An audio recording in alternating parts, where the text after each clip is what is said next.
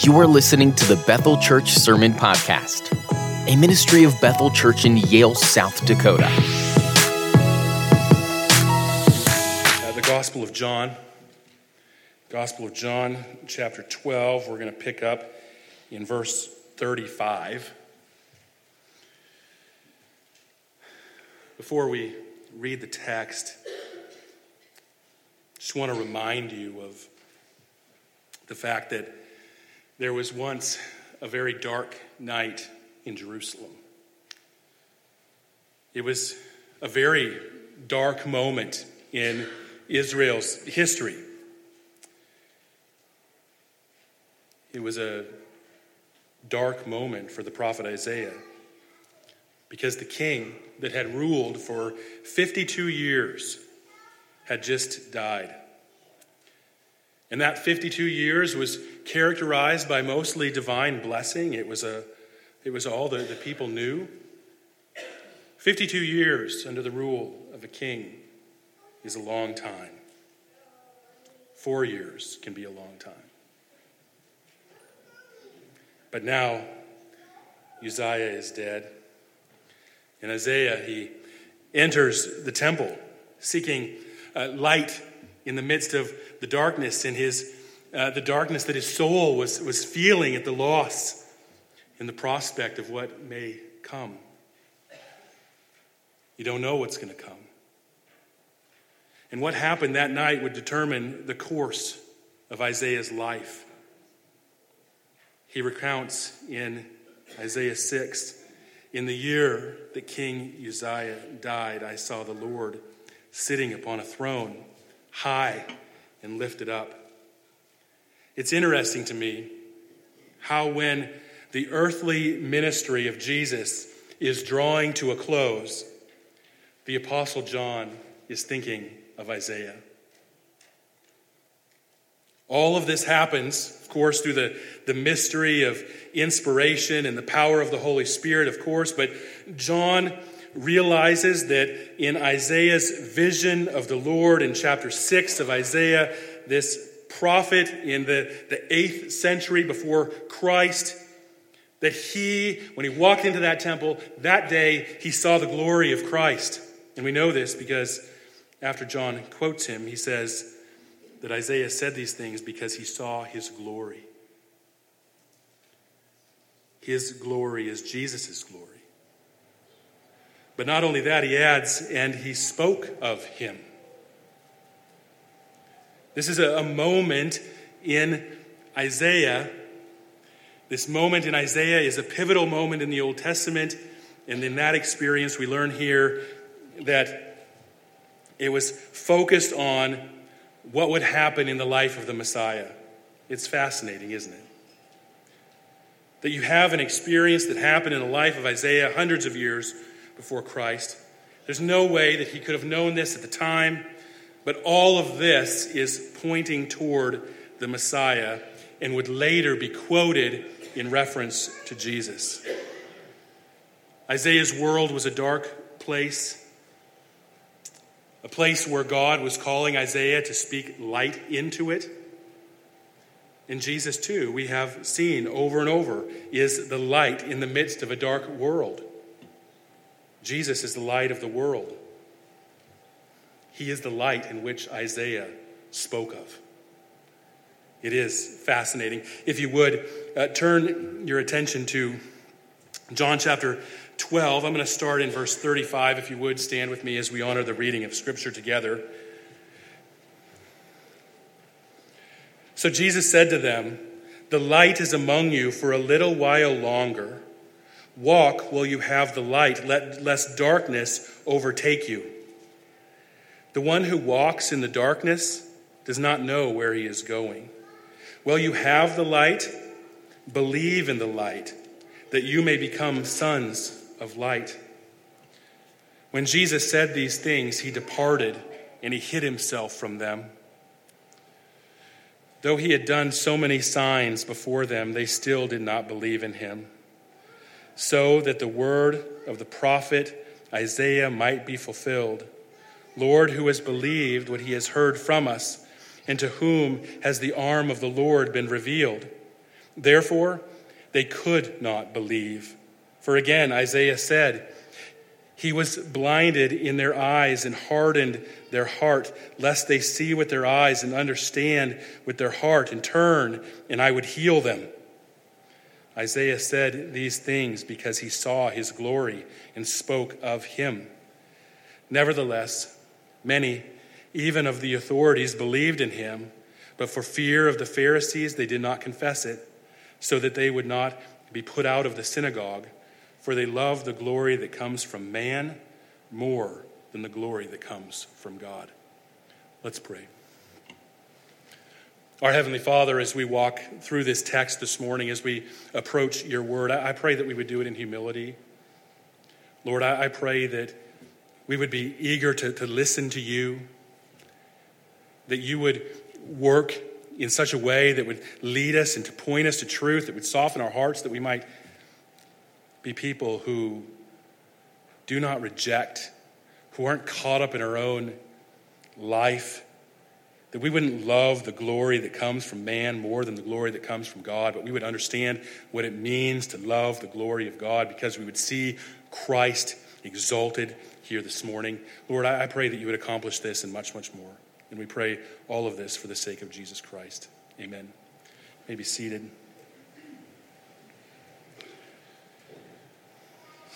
In verses 35 and 36 there, we see what really is Jesus' final public teaching, his final public appeal.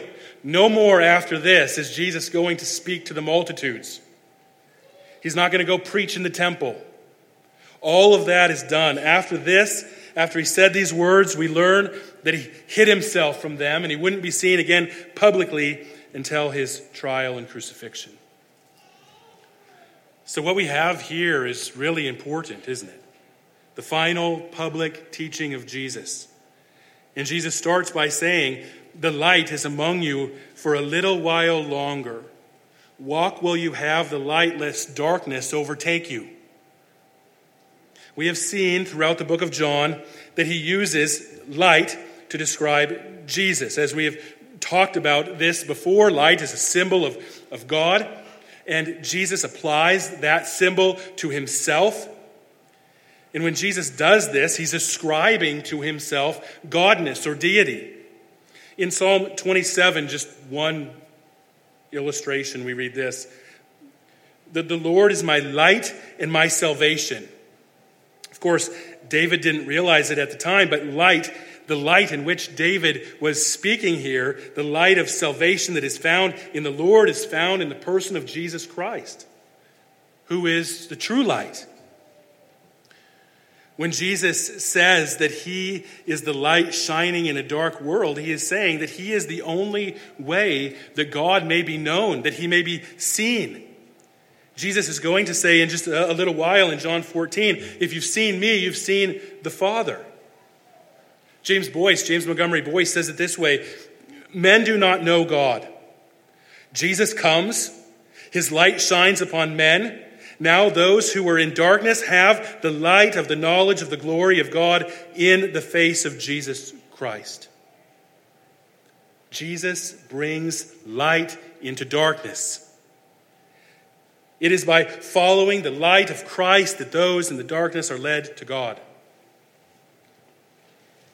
There's no way to be led out of spiritual darkness into a relationship with God other than Christ Jesus. Again, Jesus says in John 14, "I am the way, the truth, and the life. No one comes to the Father except through me." I want you to take just for a moment and think about the tremendous privilege it was for these people of this time to have the light like they had it. They could see Jesus. They could walk with him. They could learn from him directly. Something that no doubt many took for granted as they didn't comprehend the significance of the moment. And now Jesus is warning them that his light is going to be taken away. It will only be with them for a little while longer. There is a sense of urgency in Jesus' voice, in his tone. These that were on the fence about him should trust him now to be saved. Believe in him now. Jesus said, "Walk while you have the light, lest darkness overtake you." I want you to notice something here, and that is the way that John uses the word walk. It shouldn't be taken as sometimes we hear that word used as an ethical or moral way of living. The Apostle Paul uses the word that way all the time. Paul, for instance, in Ephesians chapter 4, verse 1, after a lot of gospel truth in the first 3 chapters of Ephesians, he says this, "I, therefore, a prisoner of the Lord, urge you to walk in a manner worthy of the calling to which you have been called." So to understand Ephesians 4:1, that verse, we must understand the first 3 chapters of Ephesians. The calling to which you have been called. And then he says, I want you to live or walk in a manner worthy of that calling. So Paul is urging his readers to live worthy of that, to walk that way, right? To walk in a way that corresponds with what Christ has done in them. It would be easy to see the word walk here in John and supply that same meaning. But the context here doesn't lend itself to that interpretation. So what Jesus is going for here is belief, not right living. Right living comes after that. And the way Paul uses the word walk illustrates that. Even it is associated with bearing fruit in one's life, in that Christ did this, therefore walk this way. Jesus isn't using the word walk that way. For Paul, the way one walks is a product of genuine faith. What John is doing here is contrasting darkness and light, and he is saying something that is a matter of common sense in a way. If we were to take this strictly literal, if we had a choice to walk to a certain place in the light, where we could see, or in pure darkness where we couldn't see, which would you choose? Jesus clearly says, the one who walks in the darkness does not know where he is going. Of course, Jesus here isn't giving advice on what time of day one should go to the grocery store. But he is saying that if one doesn't walk or believe now, they run the risk of darkness overtaking them. You see that? Walk should be seen as belief.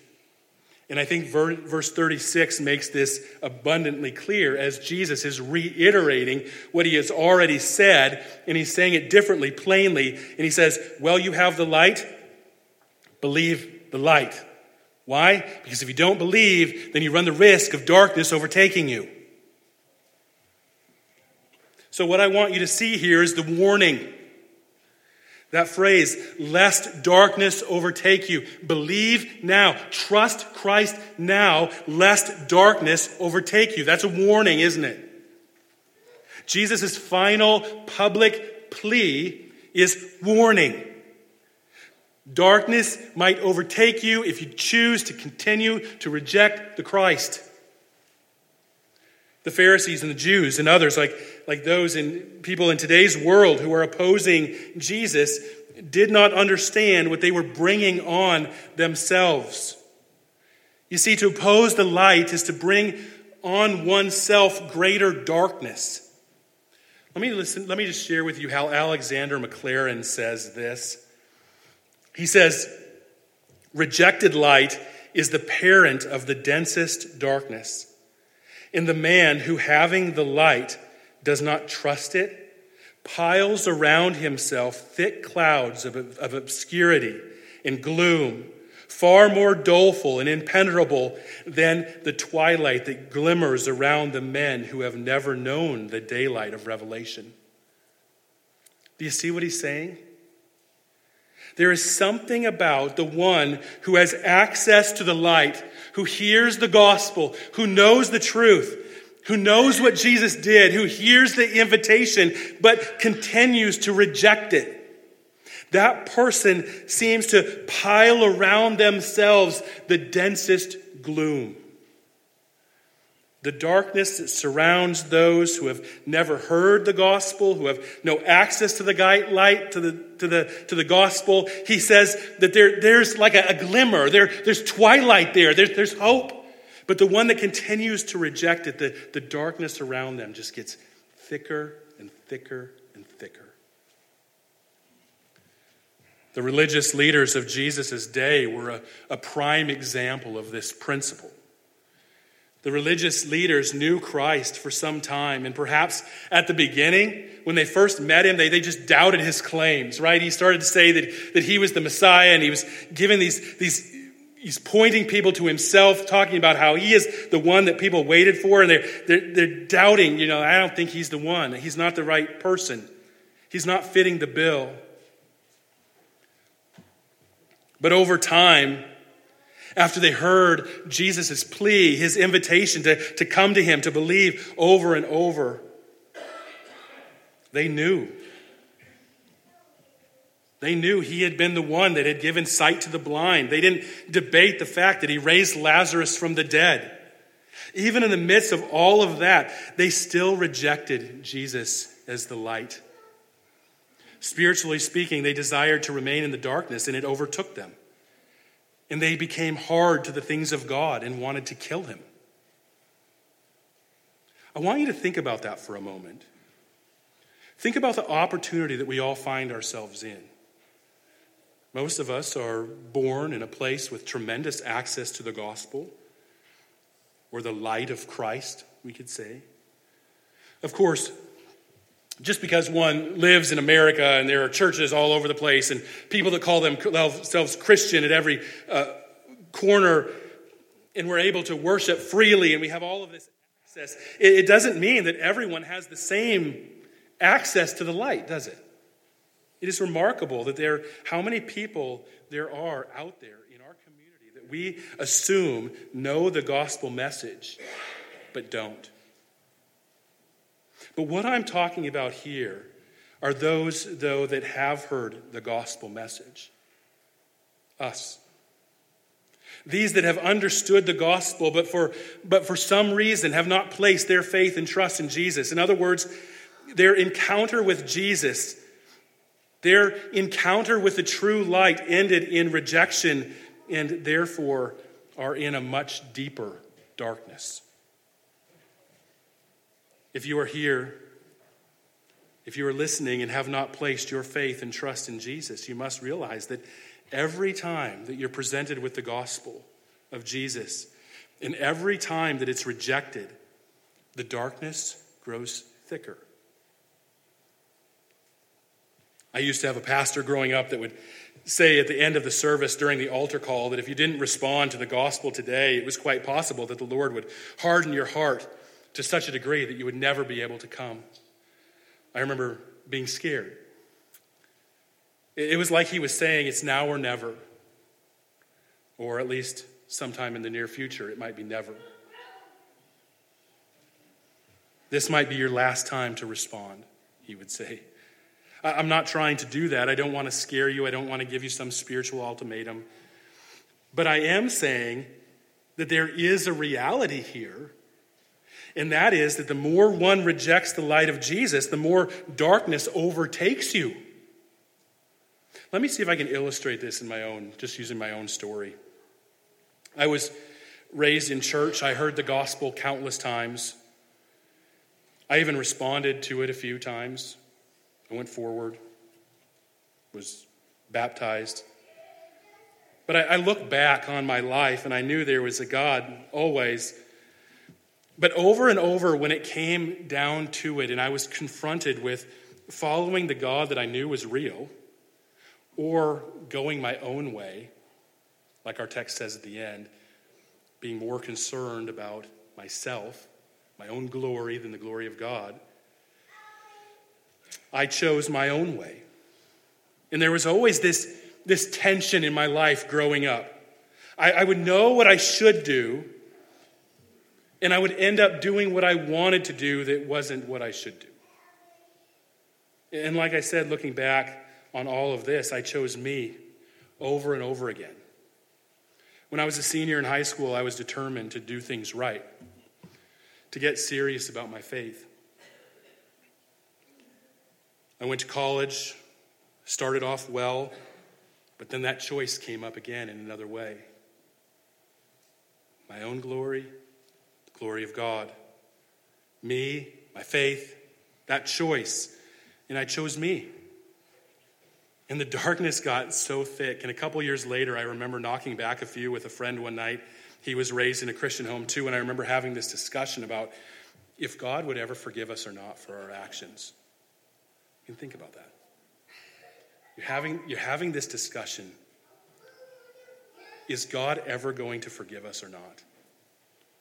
You know, hindsight is 20/20, but if there's a chance that God will not forgive you and you're having that discussion and you know that God is real, why would you continue to do what you're doing? I did. It's because the darkness was so thick. You know, by the grace of God, it could have been a lot worse. But for me, eventually, God put me in a situation where I was hearing the gospel again. And by his grace alone, I grasped it. So I'm not saying that there is no hope for somebody that is in deep darkness, someone who has continued to choose his own way. But what I am saying is that when we continue to reject Christ, the darkness gets thicker and thicker, and the odds diminish. In John 12:36, Jesus' final public statement, and it's a statement that is both great and dreadful at the same time. It's great because of the invitation. Well, you have the light, believe in the light. He is inviting people to come to him in faith. The people in this dark world that have been rejecting him, he's inviting them to come to him in faith. It's great that way. That those who come to him in faith will do so and become sons of light, not sons of darkness.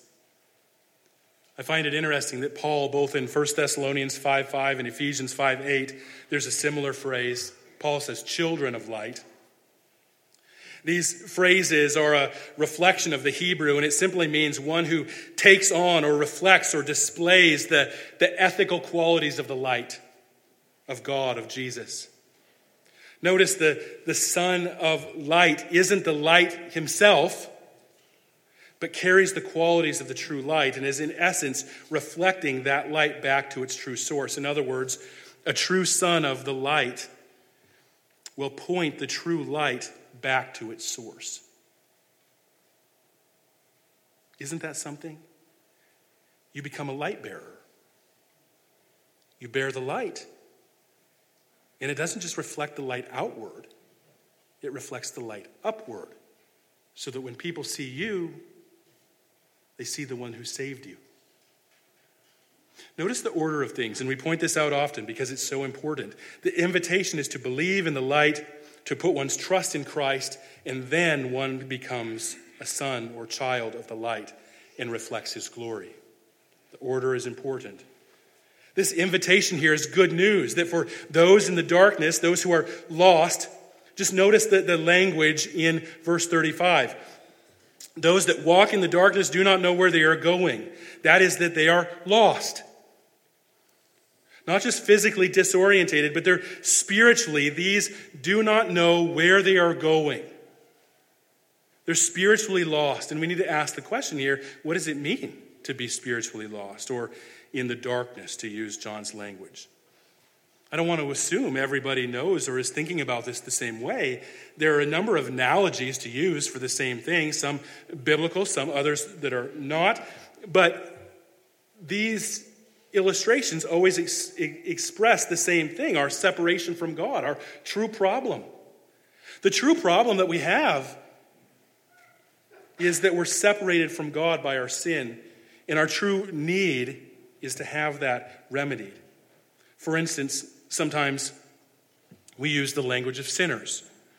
Jesus eats with sinners or tax collectors. And we speak of a sinner as one who does not inherit the kingdom of God. What is meant here is simply one who is spiritually separated from God by their sin. Lostness is similar. There's an analogy, lostness and foundness, right? The one sheep that is lost and the shepherd goes and finds it. He's lost. He doesn't know where he's going. There's no hope. The lost coin, wandering in the darkness. We speak of people being lost. These are not Christians, and they're spiritually separated from God because of their sin, because they have not placed their faith and trust in the Lord Jesus Christ. So to be lost is to be separated from God, to not know where you're going spiritually, to be separated by our sin, by our unbelief. And the good news is that there is one. The good news is that one doesn't have to remain in the darkness. They do not need to remain in that state of being separated from God by their sins. The invitation of Jesus is to come to him, the true light of the world, the Jesus of the Scriptures, to believe in Jesus, to believe in him as he is presented in the Word of God, not believe in him as he's presented in our own design. The truth is, sin separates us from God. Sin puts us at odds with God because he is perfect. He is perfectly holy. He is perfectly just. Just meaning that sin must be dealt with. It must be punished. The problem is that we are all lawbreakers. God is just. It means that he must rightly deal with those who break his commandments. Just as a good judge would never let a murderer go free. Let me put it this way in terms of God's love. The most loving thing that a judge, an earthly judge, could do is punish those who commit crime. Out of a love for others, society. I mean, we don't want thieves and murderers running around because some judge thinks it's the loving thing to do to release them on society, do we? Also, it is loving for the person who is guilty that they might be punished. The punishment ought to fit the crime in that the one who committed the crime should learn that there are consequences to your crime. This is why parents discipline their children. Parents discipline their children because they love them, not because they hate them. So it is in the backdrop of people that are truly spiritually lost, that God sends his own Son into the world with an invitation to trust in him, because he lived the perfect life that you and I could not live, and he paid the debt that you and I deserve to pay. And a right standing before God is available to all those people who would place their faith and trust in him alone. You and I, we don't deserve that. Because of our actions, because of our sin, we deserve to be separated from God. And God is righteous, he is just, and sin must be dealt with. And either we will pay and bear the punishment of our own sin, or we will trust in Jesus who bore it on our account. I said that there was something great here, that is the good news, the invitation to believe. But there is also something dreadful here as well, and I want you to see that.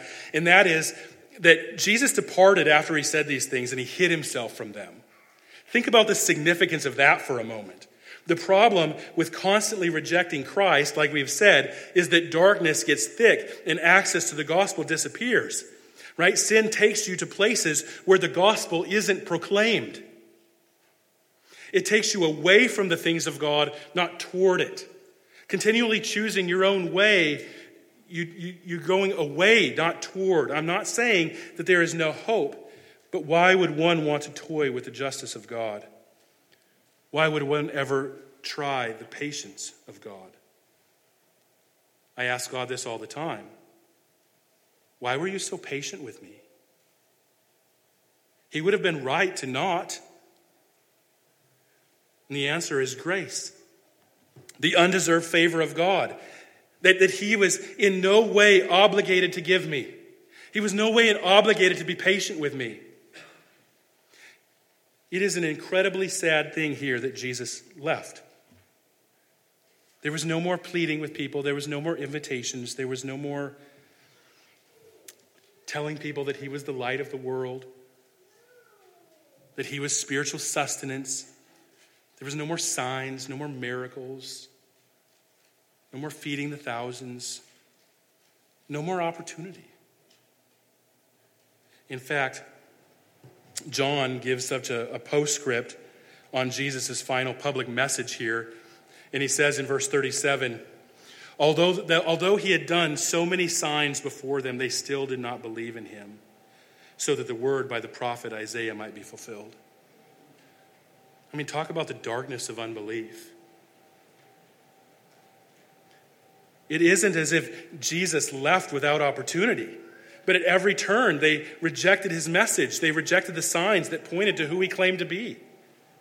Now, I would suggest that of those that rejected Jesus, those people that rejected him fell into at least two categories of people. Okay?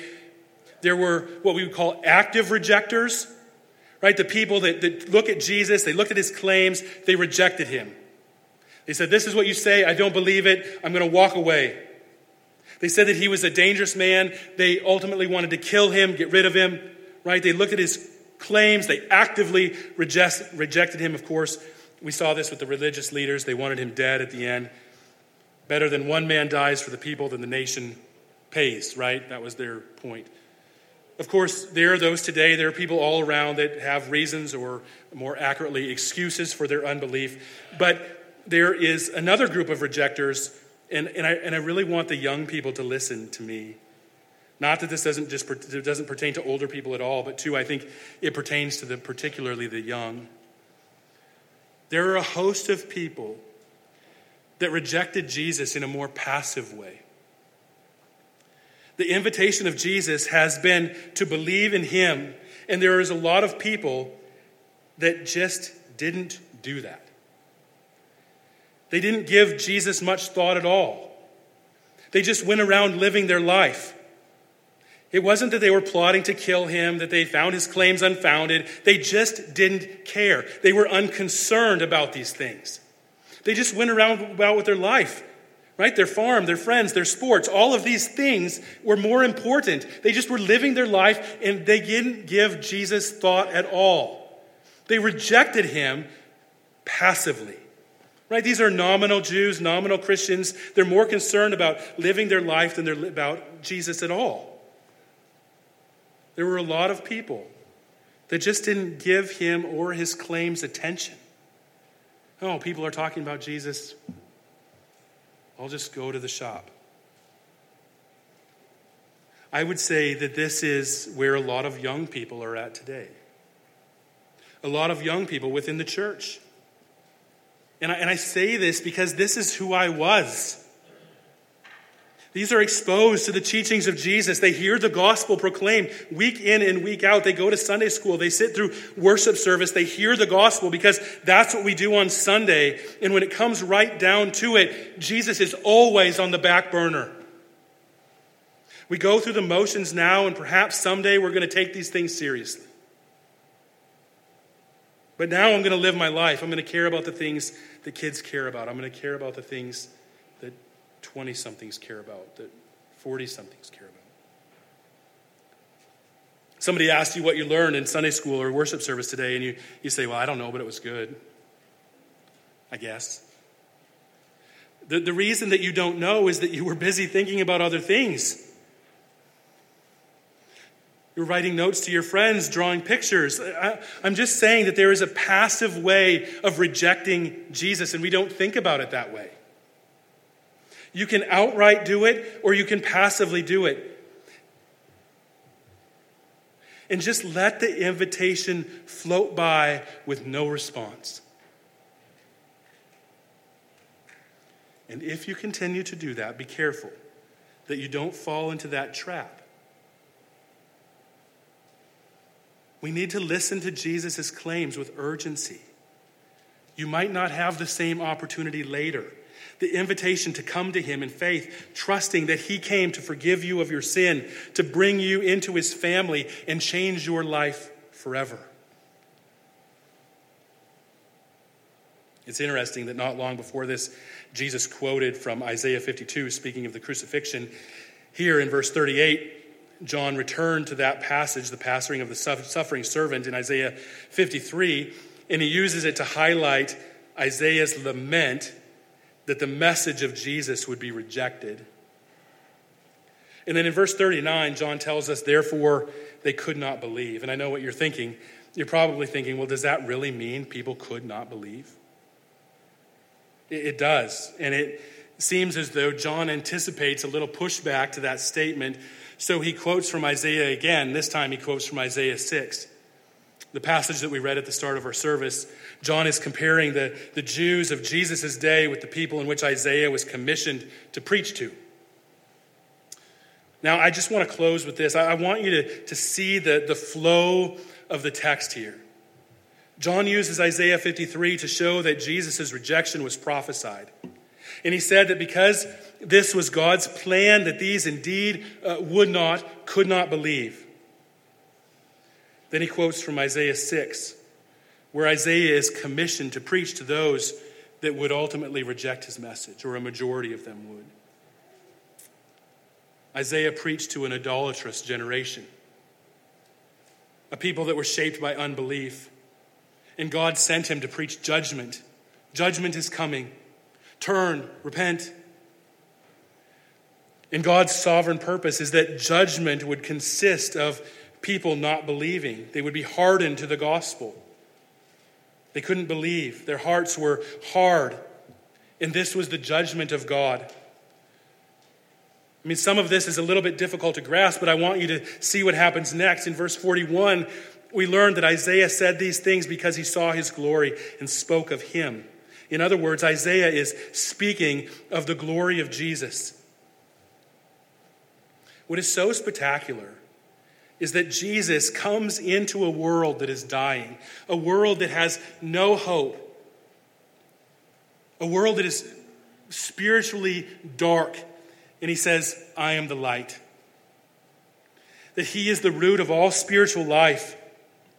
And if people want life, they need to come to him, believe in him, and people rejected him. Just as they rejected the word of God in Isaiah's day, they reject Jesus. But we also learn something else here in the midst of all of this in verse 42. Nevertheless, many even of the authorities. Notice how he words this. It's very interesting. Nevertheless, many of even the authorities believed in him. Now, I'm going to stop there for a moment because that sounds really positive. And I think there's a sense in which it is positive. What we learn here is that there were some that believed. In the midst of all of this, in this mass rejection of Christ, there is some who believe.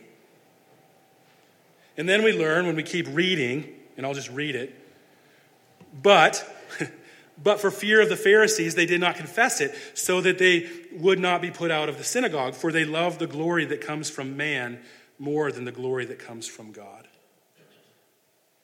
That last part isn't so positive, is it? In fact, it's really sad. It's heartbreaking. I think what we can glean here, though, is that there were some that believed in Jesus and were saved.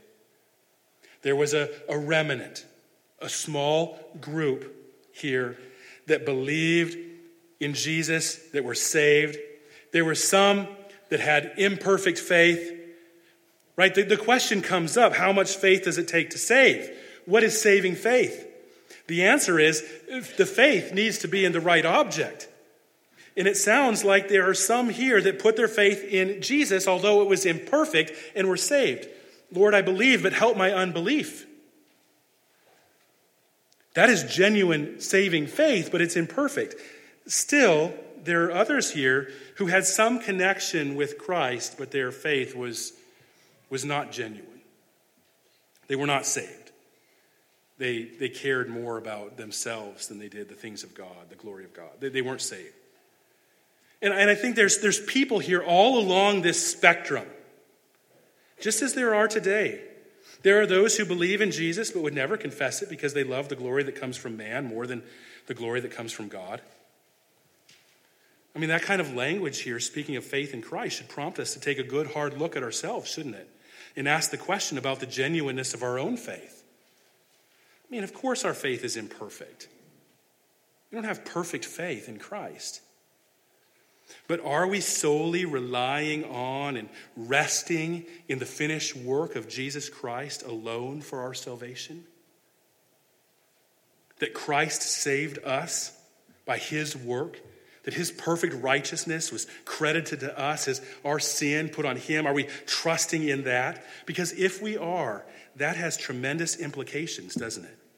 If that is true, then why would one not confess it, no matter the cost? If we truly understand what Christ has done for us, then we would talk about it. We would confess it. We wouldn't be afraid not to. I think that there's a lot of people who are passively rejecting Jesus, but telling themselves they're good with God because of some experience they had at some point. They prayed a prayer, they signed a card. But their life now, what Jesus has done in their life, isn't given much thought at all. They're just living their life. In fact, they're more concerned with the glory they get from people than God. And they're afraid to confess it. In church, I pray that's none of you. Put your hope in Christ. Trust the light. Get lost in the dark. Heed Jesus' final invitation. Come to him in faith. Become a child of the light, not lost in darkness. Let's pray. Thank you for listening to this sermon resource from BethelMBChurch.org. If you'd like to learn more about Bethel Church or find other resources, please visit our website at BethelMBChurch.org.